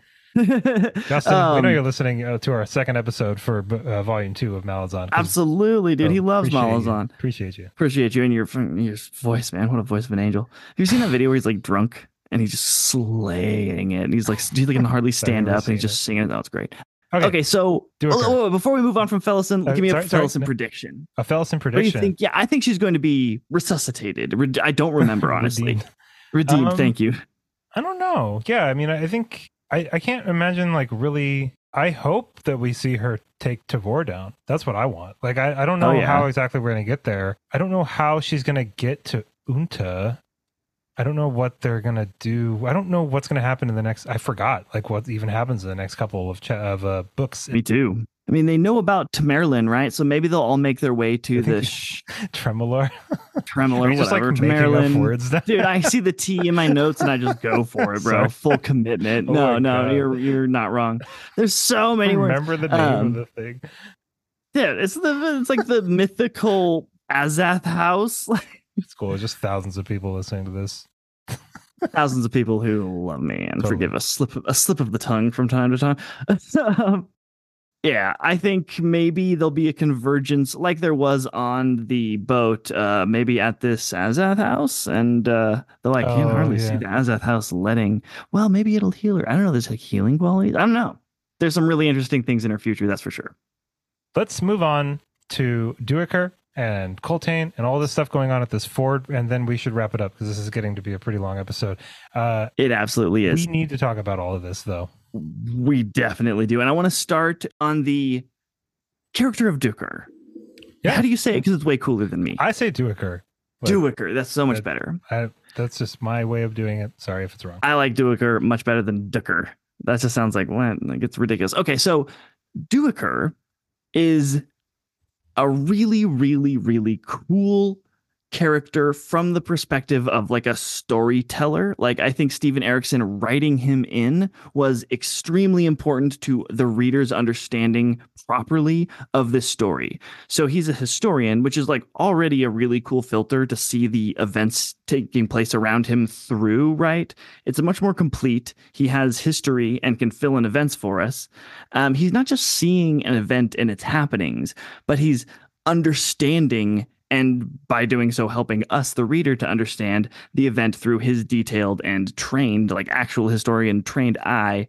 And so we get to kind of understand how this event fits in and affects the world and it's happening in the larger sense. So the timeline through which like the soldier living day to day sees this, like if we were just seeing this fight through even Coltane's eyes, it's not the full picture that Duiker gives us. And so he gives us this lens of just like the grand strategy. I mean, even when he's watching the fights, right? What does he do? He finds the best position and then we kind of get to see it unfolding in front of him. Yeah. And he understands like all the power players, the machinations and the influences at play here. So I think he's a super clever addition to the story. And he helps us understand the like exotic and like drive and skill that Coltane leads the army with. It's kind of like, in Star Trek, whenever there's like a real bad baddie, they immediately take out Worf, the head of security, who's like the biggest, baddest dude on the ship. And by doing so, they tell the audience like, this baddie is super bad. And we get to see how Coltane differs and leads his army differently than like a lot of the other Empire's high fists. And we get to not only see what he's doing and be like, yeah, he's really cool, but we get to see it as compared to his peers, like other high fists, because Duiker is a historian and knows about the actions. And so he kind of, I don't know, he really gives us this perspective that allows us to see the brilliance of Coltane. I really think that Duiker's inclusion in the story is like just so we can properly understand how awesome Coltane is. Yeah, there's multiple parts where, Coltane or Corporal List, like kind of while this battle's going on or right before it, say that High Mage Chemist Rello, who is kind of like commanding the armies that are kind of harassing Coltane's refugees and army and stuff, is really predictable. Right. He's a vanilla. Even though Duiker's been told this, like he hasn't been with Coltane and company this whole time. So he's actually like a really amazing point of view for us. I'm agreeing with you. He's such an amazing point of view because like he kind of shows up after the fact with the reader. We haven't seen any of what's been going on, but even Corporal List is like, dude, you haven't been here this whole time. You have no idea how awesome this guy Coltane is. Right. Just wait, and so to that point, I wanted to ask you, because I think I'm right about this, but I wanted to kind of bounce it off of you. So there's this part before the formal battle that kind of happens, if you want to call it a battle. I would call it quite a few skirmishes happening at the same time. But anyway, Totally, it's a madhouse. There's this conversation that happens where the nobles walk in, and one of the nobles is like, "Oh, we're so important. You need to let us go. Maybe we could split everything up so that then Like the wounded. That was like horrible. I know. But then Tumlet, one of the other nobles, says, "I don't really care. I'm just kind of like curious, like." Why are there we started out with this many wounded and we only had like this small skirmish, but now there's like this many wounded? That seems disproportionate to the skirmish that we had. Also, there's sappers that are all over these wagons and stuff. Like, what's going on with all that? And then Coltane is just like, next question, like, don't worry about it. Like, we're not, like, I'm not telling anybody anything that's going on here. No leaks in my ship. Nope, no leaks in my ship. And then we find out later through Duiker, who still, after all of this, because why would he doesn't have really much faith in all of this. He's like, there's like a couple parts where he's like, all right, here it comes. Like, this is where it's all going to collapse. And like, we're all going to die. Yeah. And he's proven wrong that, they built a road. The sappers built a freaking road because like the whole time he's like, oh my god, they're all drowning, like this is pure chaos, like there's no way they're all getting across that easily, like this is just thousands and thousands of people drowning, this is the worst. And then everybody got over just fine. And not only that, Coltane, I'm just kind of explaining, even though you've already heard the recap. This is so cool. Yeah, no, I love this. Keep going. But so Duiker's like riding away because he's like, I know exactly what to do. And then Coltane and all of his riders come and cavalry charge. And then he has to like kind of turn around with them, with Corporal List. And so they are cavalry charging, and it's explained that it's like a knife going into the side of a whale and just as effective. So not very effective at all. But then Duiker's like, oh, this is the worst. This is so stupid. And then they like do what's called like it was like a saber slash or whatever they called it. And like they just like hit the flank really hard as they were turning, and then while another force came across and like hit them from the front, and then they all went over and then blew up the fucking river, like stirs the pot and then seals the deal. Gosh. Oh, cool. So what's happening is, I think Duiker says it's like a dagger strike initially, the cavalry charge, because cavalry can go way into a ground troop, right? But once they're in there, like the real power behind the cavalry is like the momentum, right? You're on the horse. Like if you're just a horse surrounded by soldiers, like unable to move, your horse is probably going to freak out. You're going to be pulled down. You're dead. Yeah. So like a dagger is kind of like a suicide move into this like knot of people. What are you doing? But he doesn't know that he has like the mobility to do the saber strike. And if you imagine like I don't know, a ping pong ball or something, or maybe something better that you can shave, like an orange, and as opposed to like sticking something into it, you just shave off a little chunk. That's what he's doing on the outside of the army, which of course just like while also going chaos. Across the river.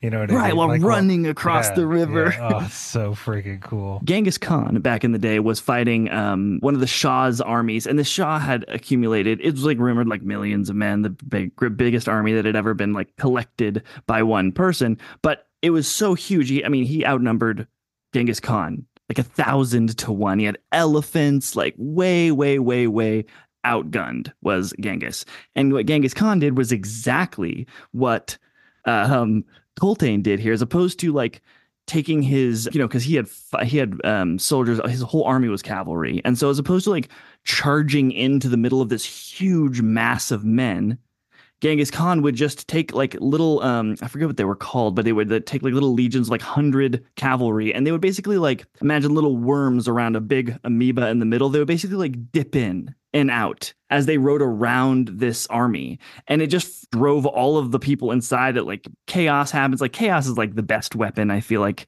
to defeat a large group of people. Even Kalam says it, if you can just keep them on their heels, like afraid, you can take out 8 people with one of you who's very driven and you don't have to organize with anybody else, you know? And Genghis Khan defeats this huge army. And man, one of the coolest things he does, he sacrifices some of his men to actually do the dagger strike to anger the elephants in the middle because the Shah was protecting them because they were like his most beloved troops. And he gets his soldiers to just like pinprick the elephants' legs with arrows, not trying to kill them. And he sends them on a rampage and like takes out tons of the other guy's army. It was super, super awesome historical battle. And that's very similar to what Coltane did without the elephants.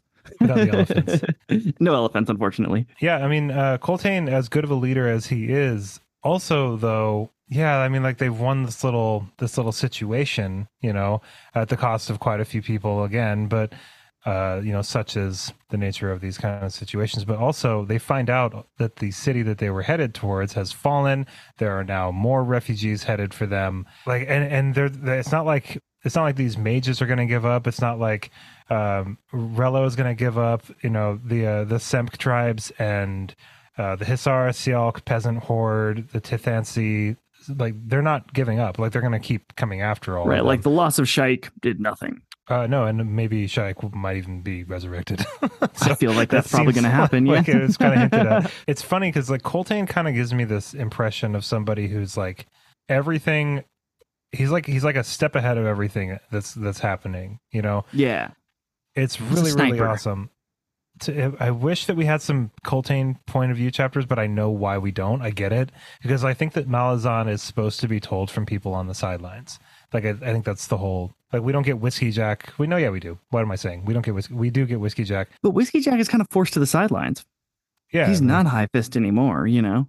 Yeah, we don't get any one arm.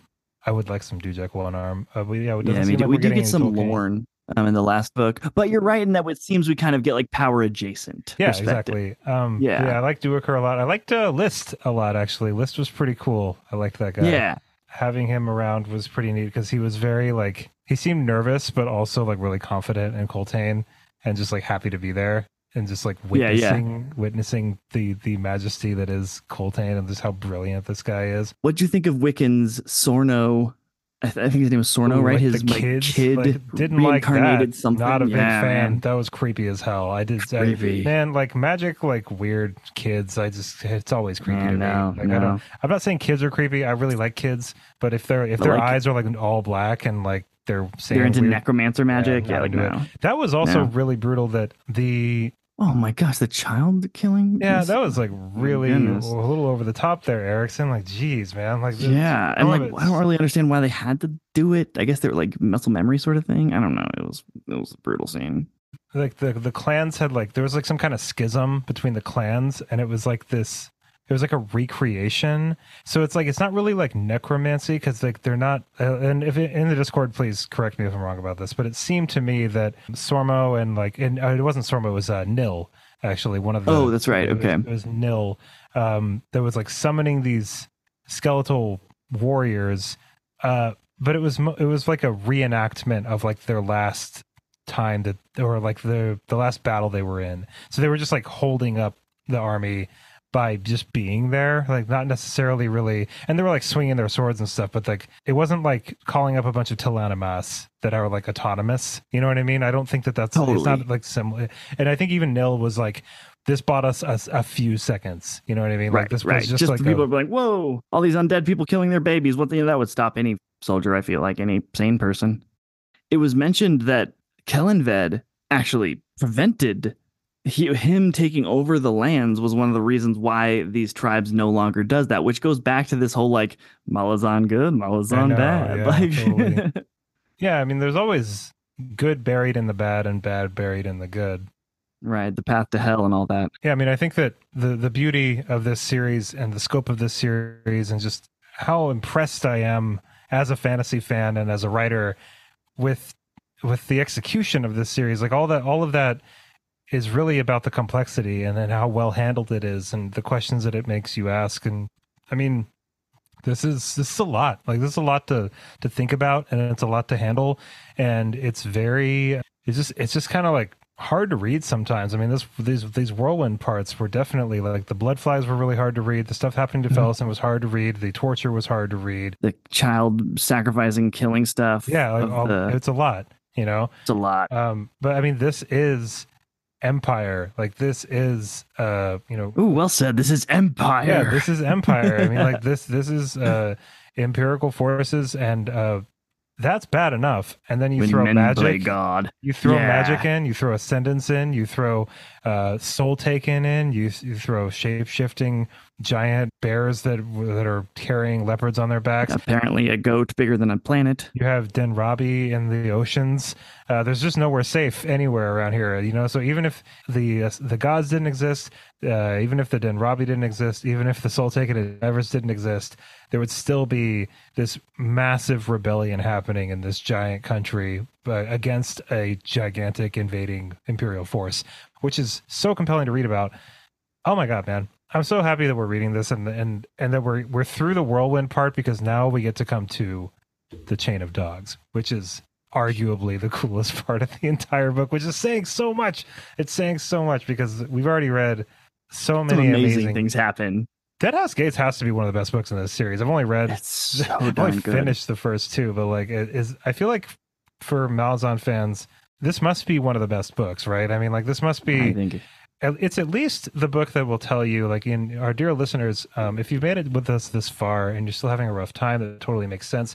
If you get to the end of Deadhouse Gates and you're just like, I'm tapping out, that totally makes sense. Like you Totally gave it a get it. really good shot. Like Yep, good for you. You did 1,400 pages worth of reading, and it just might not be your experience thing. some horrific things. I think that reading this again, especially after reading volume of like books that I've read in the last like few years, especially stuff on this podcast and stuff, these are such a cut above the rest. You know what I mean? Like Malazan it's just like this whole other thing.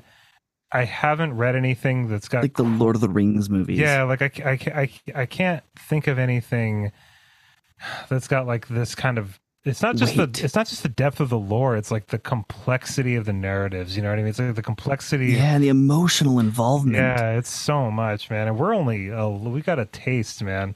We've had a few bites of this. The divorce that we get from like traditional storytelling, like exposition, right? Where it's like, have we, Whiskey Jack's one of my favorite characters. Have we even seen him at all once in this book? The best book that we're attached? Not even once. You know, it's crazy. Mentioned like 3 times, maybe. Yeah, I actually don't really know. Is he going to go join up with Dujek One Arm to go fight that like weird religious Penny and Seer? Yeah, that's Penny and Seer. Yeah, but yeah, I mean, wow. I'm like tired from this episode.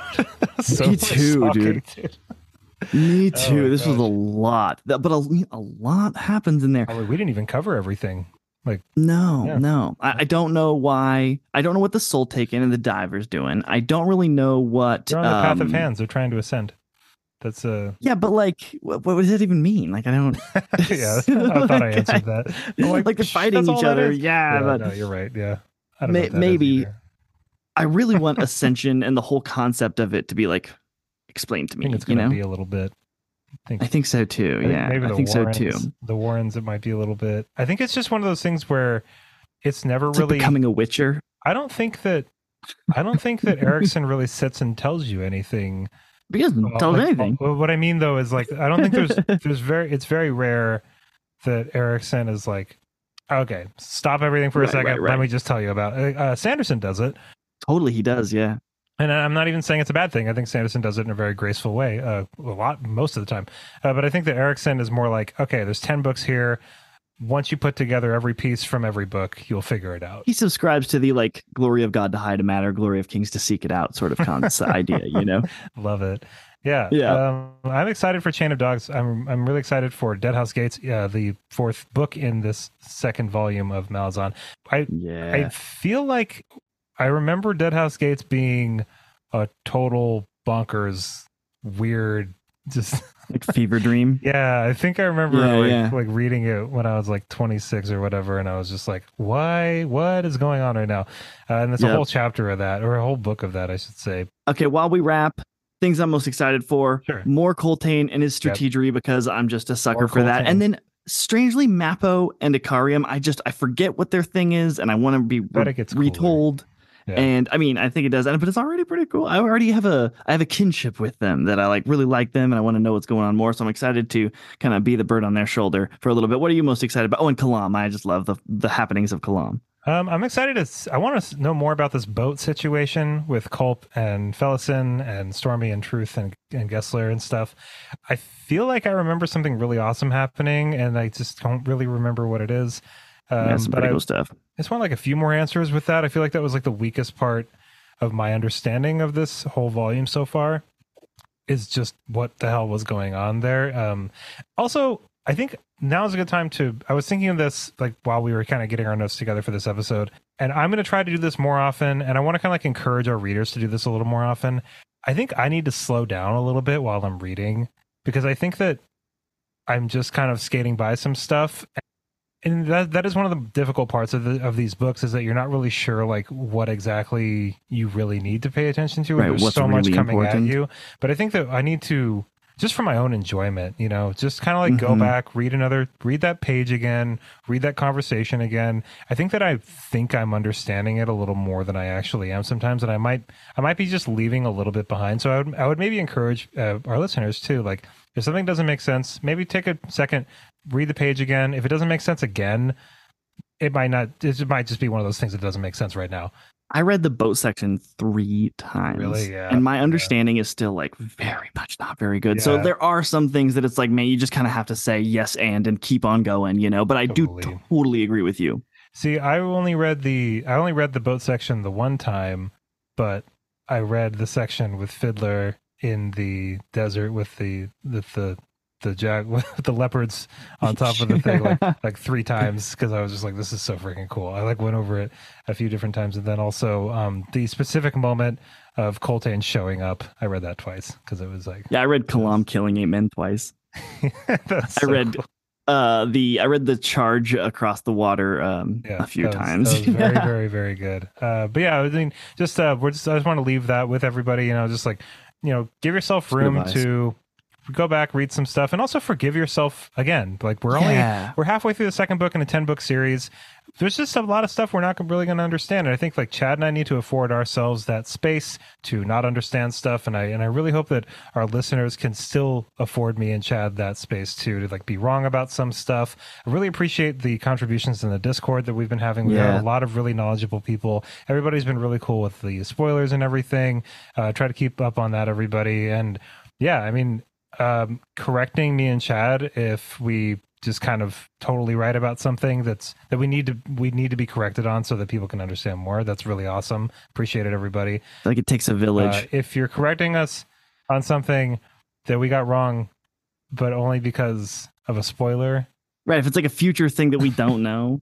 I read this book 13 years ago. Like, give me a break. I feel like people give us too many breaks. It's probably because I'm just dumb. No, we're doing good. All right, everybody. Well, that's going to do it for us. Good. That's going to wrap it up for the second book in the second volume of Malazan Book of the Fallen. Join us next week for the third book in the second volume of Malazan, and that is the Chain of Dogs, which is, oh man, such a good chapter. Woof. All right. That's going to do it for me, everybody. It's going to do it for Chad, everybody. Thank you so much for listening to this episode. Hope you have an amazing rest of your day. And of course, happy reading. Bye, everybody.